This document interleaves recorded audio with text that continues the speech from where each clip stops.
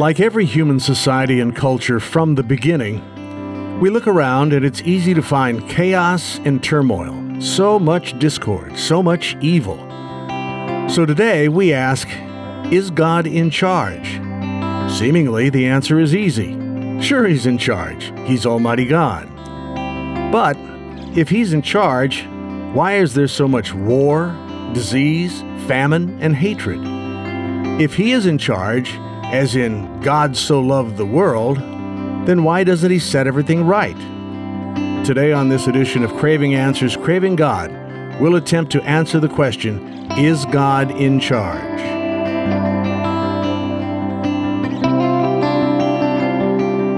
I'm Chuck Rathert with Aaron Miller. Aaron is the pastor at St. James Lutheran Church in Glen Carbon, Illinois.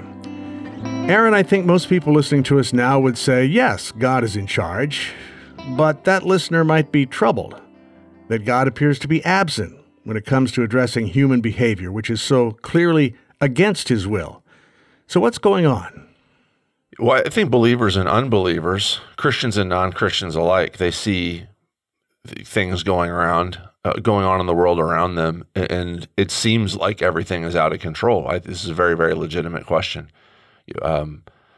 Christians claim that their God is in charge and in control of all things, but it frequently looks like He's not. And so that disjunct between what Christians say they believe, what Christians believe, and the way we perceive reality, you said the word appears, God appears to be absent.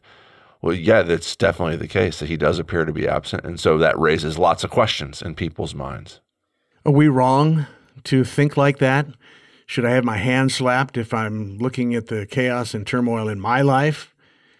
And then to start wondering, if not openly, privately, God, where are you? What's going on? Where did you go?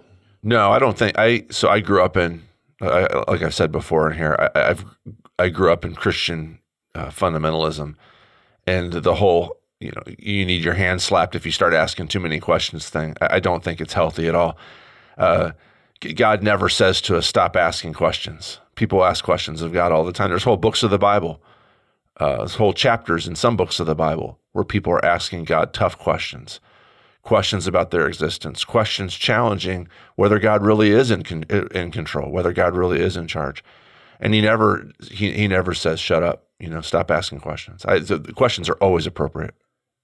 So do you think there might be somebody listening to us today who is not a church-going people, maybe nominal church, but doesn't go to church very often? They're sort of looking in on our conversation or in on church activity from the outside. And the one thing that they're really hung up on is, if I'm going to believe in your God, if I'm going to worship with you, then I've got to see some order coming from somewhere. It almost seems like it's devolving most of the time. And if that's the God that you worship, I really have no need for that. Yeah, that's true. We Christians do a bad job of portraying who our God is and what it means that God is in charge. Because too often, especially in context where life is easy and good, and money is plentiful, and food and clean water and healthcare are accessible, we Christians have talked about God being in charge in terms of God's in charge, and so good things are going to happen to you. God is in charge, and so you pray and you trust in Him, and things turn out good. It's kind of melding the Christian story, the story of the Bible, with the American dream story. And for all of us, though, there's times in our life, and for some of us, it's maybe all of our lives, where that's just not the case, where the confession that Jesus is Lord and God is in charge of the universe don't pay out in now I'm happy and healthy and well-fed. It's just not the case. And so I think it's, somebody comes to me and says, I can't believe in a God unless He's in charge and making everything right around me. I'll say, well, okay, so that God doesn't exist as you framed Him. Our God is definitely in charge, but the way that He's making things right isn't necessarily going to look like order and peace and health and wealth to us. And so It's a wrong view of God that we ourselves as Christians have to have adjusted by Scripture all the time. And when we're talking about Christianity with those outside the faith, we need to talk about God in a way that makes more sense of him in the Bible story. I think one of the phenomena that those of us who are in the church are dealing with these days is the increasing departure of people from the church, people who, at least at one time, were more or less faithful in their worship attendance, in their participation. But now, increasingly, they are leaving, particularly, I think, among young people. Is this problem that we're talking about today, the appearance of God's absence or the seeming absence of God in all the turmoil we see, driving people from the church? Yeah, well, so I can't. That's a good question. I can't really. I'm thinking about like the people I know who have pulled away from church. I think a lot of them is just that there's no payout for it. You know, maybe it is related to that what you're saying, Chuck. We talk about pray and trust God and He'll meet your needs, and you pray and you trust God and He'll take care of everything. And people, they grow up in a church, and then it doesn't work out like that. There's other reasons too. There's lots of other reasons, but maybe that's part of the reason is you're trusting God. I mean, there's other reasons that we have talked about in here, and we could. The problem of when we say that God's in control, we mean a couple different things. We mean that God does things how He wants, but we also mean that I'm not in control, and so we don't like that. And especially when we pump into our children's heads that they are in control, believe in yourself, follow your heart, stay true to your dreams, which there's definitely a place for that sort of language, qualified strongly by the gospel and by the teaching that God is sovereign and He's in charge. But when we tell our kids that you're in charge, and then we say, except for on Sunday mornings, you got to go to church, you're not in charge at all. Somebody else is in charge. This guy with a robe on reading the Bible, or this spooky big spy in the sky, Santa Claus guy who we go to church to worship on Sunday mornings, and he's in charge. Well, of course, that's who wants any part of that, when you've spent the past few years convincing yourself that you're in charge. So I definitely see that is a part of the problem with people leaving the church. I don't think that we even have to convince ourselves that we're in charge, or convince myself that I'm in charge. I think that's just human nature. I think we believe that from the beginning. Sure.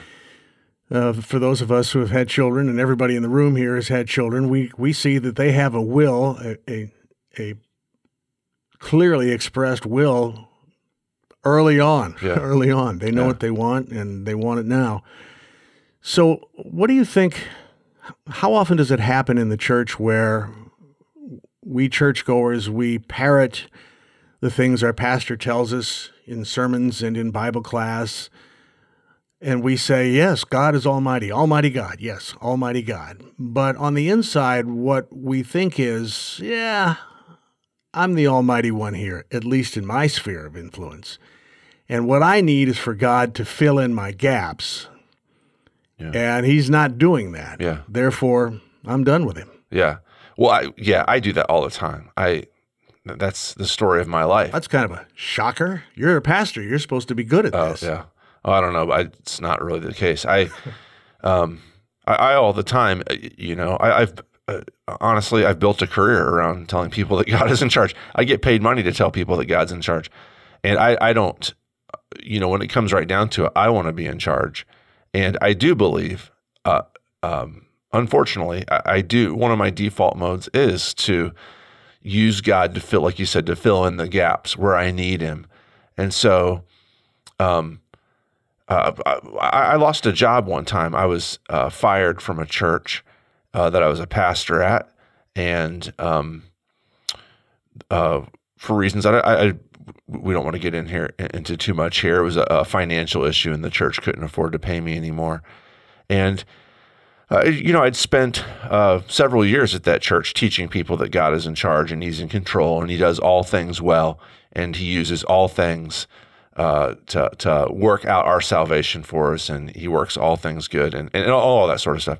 And then when I got fired, I turned against God, and the reason why was because if God's in charge, he should be using that power to help me out, and me losing my job was definitely not helping me out. And so I struggle with this too. Like, it's definitely a theological belief that God's in control, but practically speaking in my life, whenever it's chaotic and whenever bad things are happening, I doubt him. I push him away. And I totally understand that people struggle with that. And again, I mean, that the solution probably is just getting back to the story of Scripture, getting back to the story of the Bible to see, what does it look like that God is in charge? Does it look like nobody loses their job today? Is that what God being in charge looks like? No, it doesn't. It never looks like that. God's sovereignty, his control over my life, means that sometimes things that are going to be, that I'm going to perceive as bad, happen. Some folks think that, like a watchmaker who makes a watch, God created the universe, wound the stem, then set the universe on the table, walked away to let everything else play out on its own. We'll just stand over here and watch what happens until the watch finally runs out of steam. What do you think of this perspective? Yeah, so that's a deism, and it's very popular. Now, it has been since the Enlightenment started about 300 or 400 years ago. It started off as a defense of God, as a way to believe in God, but to defend him from the charge that he's responsible for evil things that happen. And there's a famous historical event that was a huge catalyst for this. And some of these names are going to escape me. I'm going to mess up this a little bit, but in the 1700s, there was a massive earthquake and tidal wave in Lisbon, Portugal. And this earthquake, in a city that wasn't built to withstand earthquakes, of course, this is pre-contemporary engineering techniques, happened on a day, I want to say it was All Saints' Eve. And so the churches in the city were filled with candles. This massive earthquake, and look it up, it's got its own Wikipedia page, the Lisbon earthquake. The earthquake happened, lots of lives destroyed. The tidal wave happens, lots of lives destroyed. The churches are knocked down in this earthquake, and all the candles create this massive citywide fire, which destroys even more lives. And a lot of philosophers at the time trying to hold on to a belief in God in a scenario where it looks like there's no meaning or purpose in this. There's no good coming out of this mass destruction of life. Started to posit this teaching that you're referencing, Chuck, where so God's there, he's loving. The famous deist image is the great watchmaker who winds up the watch, like you said, and then lets it go. But then he just lets things run their natural course. And that way it holds on to a God who's powerful. And this is the God of the famous, Why Do Good Things Happen to Bad People book. There's a powerful God who's in charge, but he lets things happen according to their natural course. So bad things happen, and it's not really attributed to him. It's just sort of like natural. But he's still there, loving us. But, he lets things take their natural course. I mean, this just puts off the problem, though. I guess in a certain sort of sense, we can see how this, okay, so God is powerful and loving, but he chooses not to be involved. But that just pushes, that just kicks the question down the road, so to speak. I just mixed metaphors there. Kick the can down the road is what I should have said. I was able to follow that. Yeah, good. Thankfully, that's tough to do. Nice work on your part. Why doesn't God intervene then? Okay, so I understand he's created this world and he's decided to let things take their natural course. But I don't want him to let things take their natural course all the time. I need him to come and fix things. It just pushes the problem back. And the bad part too is that it creates a God who doesn't care. It's hard to say, so you have a God who's all powerful because he created everything and he could affect events if he wanted to. Why is he not? The natural answer to that question is he must not care. If God is powerful enough to look down on our city as it's being destroyed by an earthquake and a tidal wave and a citywide fire, and he chooses not to do so, the only logical conclusion I can come up with is that he doesn't care. And so that deism does way more damage. There's a certain sort of philosophical benefit to it. One part of the problem gets solved, but the rest of the problem is thrown into even greater chaos. And so I think, bottom line too, as a Christian, the Bible doesn't teach that. And so I don't think that it's very helpful. So you interact with people privately, one-on-one in situations. You're a preacher, so you're talking to people in sermons, Bible class teacher. You teach at the local college on various world religions. You have lots of different settings where you interact with people coming from different backgrounds. Do you run into deists pretty frequently, or is that sort of the exception, not the rule? People don't say I'm a deist. You've got to be reading John Locke and Thomas Jefferson to actually have that language in your vocabulary. But it is the default mode of our culture, even our church. Our churches, so unbelievers, believers, we're all functionally deist because, some unbelievers, of course, are agnostics or atheists, which that's not deism, of course.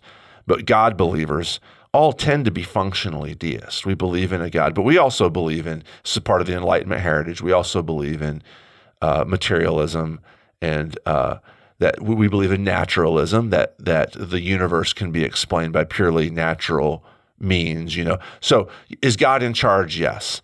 If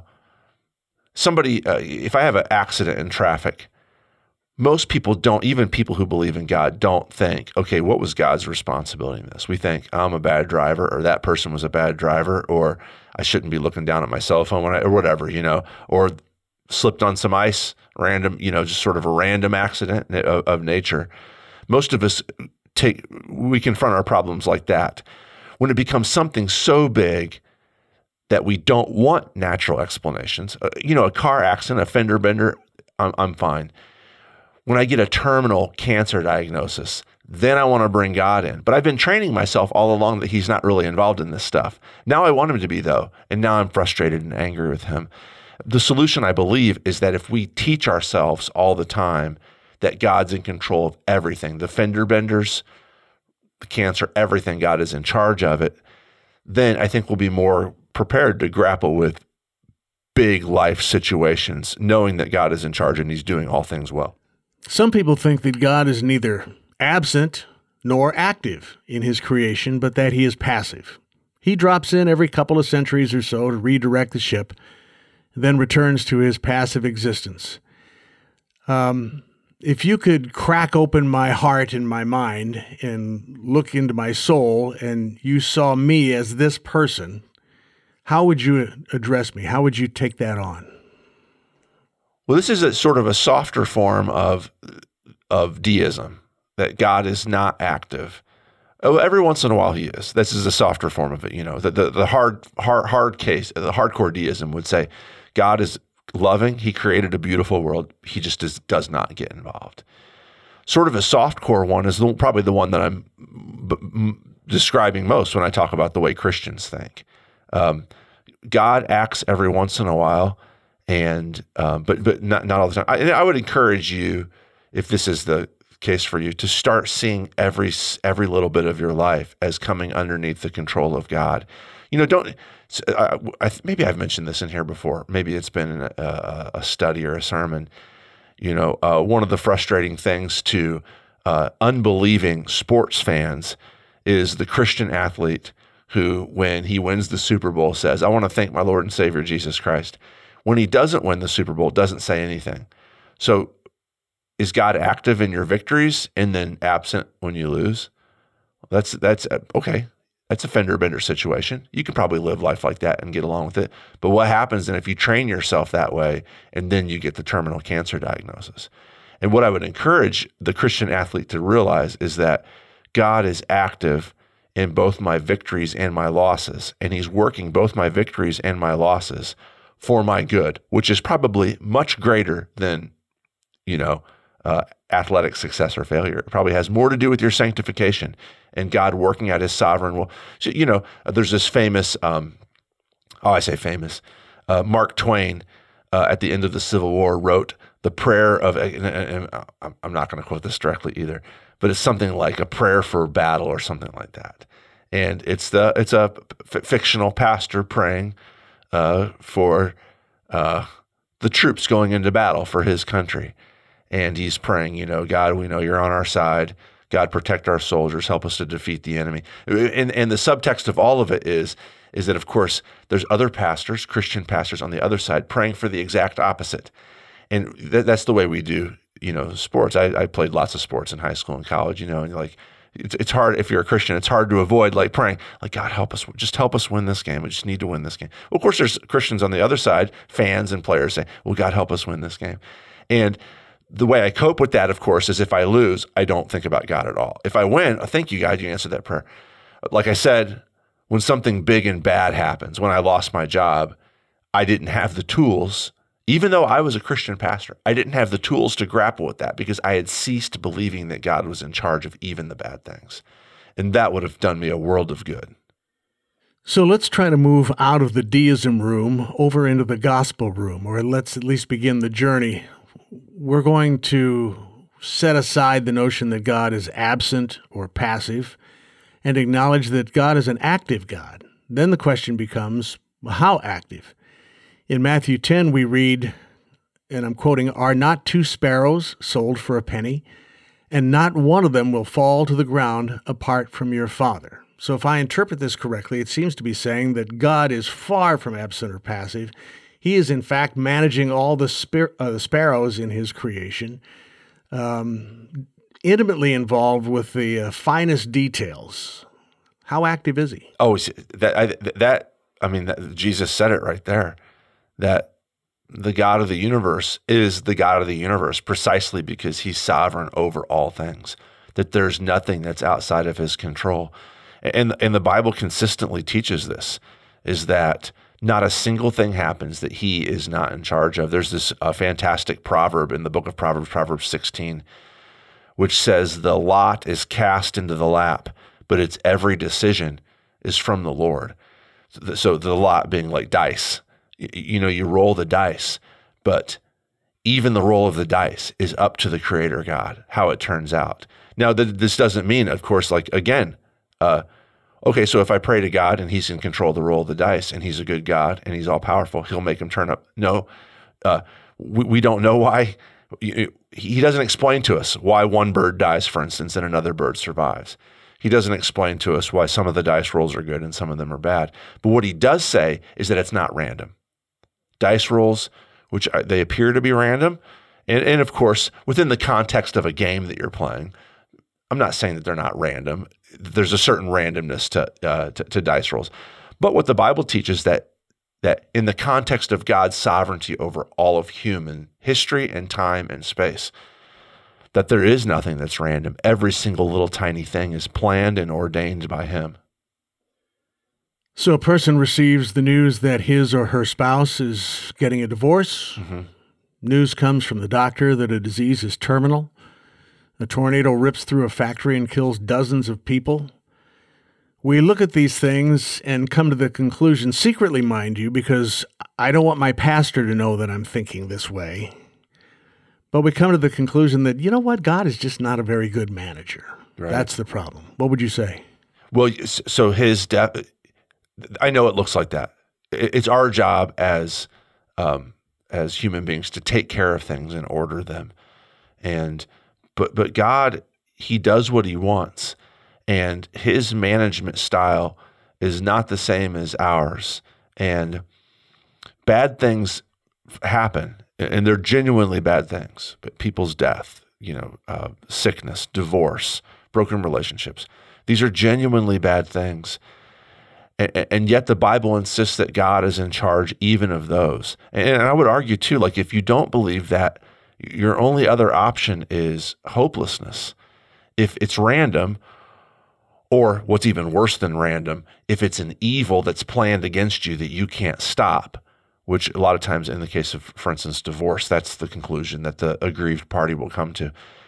Hopelessness is really the only solution. Like, I'm completely powerless here. Now, I know the trade-off here is that people are going to say, so you're saying God makes bad things happen? And I'm going to say, I can't explain how this works in his sovereignty. We as humans don't have the language to process this. And yet the Bible insists that even the bad things happen under his authority. I know for a fact, I've quoted this text in here before, but my favorite example of this, I say favorite, this is probably the wrong word for it. The best example of this, because it's not a fun one, is Joseph in the book of Genesis is sold by his brothers into slavery. And at the end of the story, his brothers come to him and say, so there's reconciliation that happens after many years.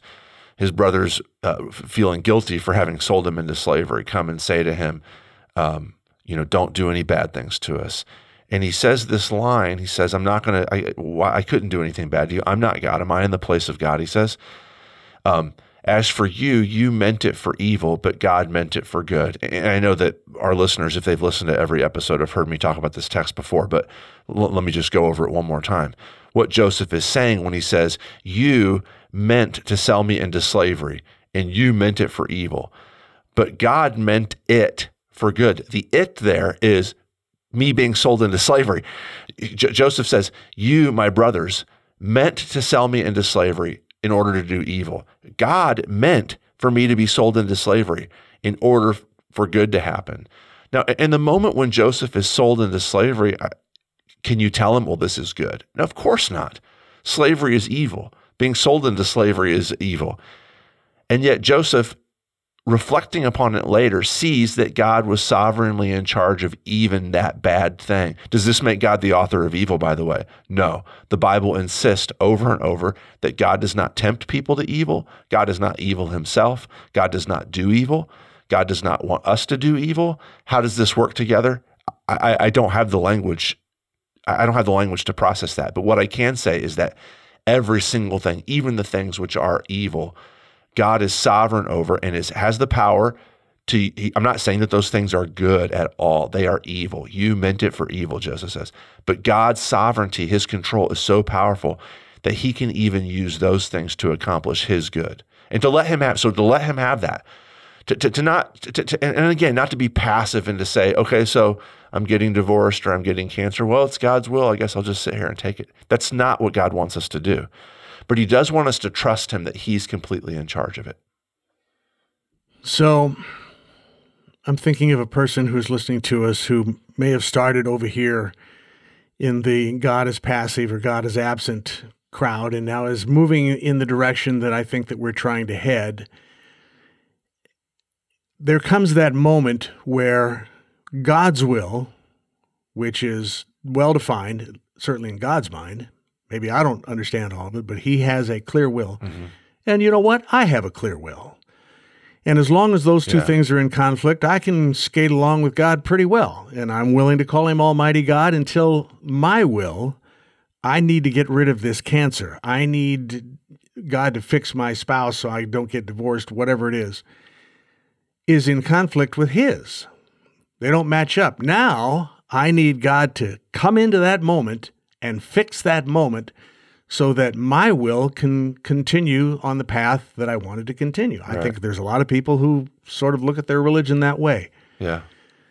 But you go to the Bible, and Jesus says, you're going to have tribulation. It's going to be rough. Yeah. They're going to want to drag you into court. They're going to kill you and all kinds of things. And of course, we see many examples of that in the New Testament. Early in the book of Acts, I think it's Peter and John, they get dragged in before the religious leaders of the day. They're told not to teach in the name of Jesus. They're beaten for punishment, and they leave that event praising God because they were counted worthy to suffer for the name of Jesus Christ. Now, that may be a destination that's just a little too far for a lot of people. Right. I'm not signing up here to reach some kind of place where I'm suffering and thanking God for it. Yeah. Can you help me with that? Yeah. So, honestly, what are your options, though? You know, bad things are going to happen. Now, when we say rejoicing, well, here are my options. Here's the option that a lot of us like. We watch the TV preachers, or we do we go to this place or that place, and we buy the books and we buy the audio, and we are just constantly in this search for the magic bullet, the magic hidden mysterious kingdom fact that unlock all of this so that I can, get together with God and we can link arms and I can overcome my current adversity. And so, boy, this sells a lot of product. I tell you what, this particular approach. Yeah. So there are people who are saying, I know you think you've run out of options, but I've got one here you haven't tried. For $20, I'll send you this or that. Right. Well, I'm not saying God can't use that, but it's not, those aren't going to be infallible. You can read all the books you want and, do all the Christian calisthenics you want to, the mantras to try and get God to do what you want to do. Eventually we're all going to die, right? Eventually bad stuff's going to happen to all of us. And so, what do you do in that moment? Like the only way to survive and avoid that hopelessness is to acknowledge that God is in charge. It's really the only way to survive psychologically. There's nihilism, and then there's biblical Christianity. And everything else is kind of playing around with the two of those things, but ill at ease with both of those things. And either there's no meaning at all to the universe, which an evil God would be a part of that if he's evil or not loving, or there's a good God who's in love and in charge. And that means that my impending death, that even means that when I'm abandoned by people closest to me, that as bad as that is, and I should fight against those things, that God is good and he's using this for good. I don't know what that means. It might not mean even my good. I'm doing air quotes here, which isn't helpful on a podcast, I know. It might not even be my good, but it's definitely his good. And so that's the first thing, is to trust him for that. The other thing too is, like, when we talk about God's will, one of the things we can talk about is God's revealed will. We know that God designed us for faithful relationship. And so if your spouse wants to divorce you, and this is super, super simple, way too simple. Like, there are times when spouses want to divorce somebody and there's just cause biblically. So without any of those complications, if you've been abandoned by somebody who you've trusted and who has made promises to you to stay with you forever, you should seek to reconcile that relationship. You shouldn't just say, well, it's God's will, I just have to live with it. Again, so if you get a cancer diagnosis, you should seek to take steps to have that fixed. God loves life. He created human life. So this isn't some sort of passive thing. As long as we know God's revealed will, the 10 Commandments, the heart of God, those are things that we can definitely say, that's what I've got to chase after. But ultimately, at the end of the day, you got to trust God, or the only solution is hopelessness. And again, we can't talk about this at all. Like, give me 2 seconds here to talk about the cross. The cross of Jesus. Take all the time you need to talk about the cross. Yeah, the cross of Jesus is where all of this becomes real, is that God being in charge even of bad things finds its meaning and purpose in the death of God himself. Like, God, my abandonment, my death, my car accident, these are all things that God himself has experienced. God himself is there in the midst of all of our accidents and all of our tragedies. Joseph is sold into slavery. God means it for good. I don't know, Joseph doesn't seem to have any sort of like feelings that, like, well, God, it's easy for you. You're up there in heaven pushing buttons. Okay, I trust you that you meant it for good, but at what cost to yourself? Doesn't hurt you at all. Joseph doesn't seem to have any of that. Maybe he knows that at some point God's going to put himself into the game, that God himself is going to allow himself to be sold like property for 30 pieces of silver, that God knows all of this, and that his control is not this sort of absentee, careless control, but his control is for our good. He's got this plan, and the pain that his good sometimes involves in our life is pain that he himself has felt on the cross. And he's risen from the dead, and now he's the Lord of the universe, and he's put all things under his feet. He's completely in charge. And this doesn't answer all the questions. I know that. And I'm not saying, well, don't ask any questions whenever bad stuff happens. That's not the point. But the point is hope and comfort that even in the middle of bad things happening, our God is completely sovereign and completely loving, and he's got it. So, in the short amount of time we have left, let's just summarize.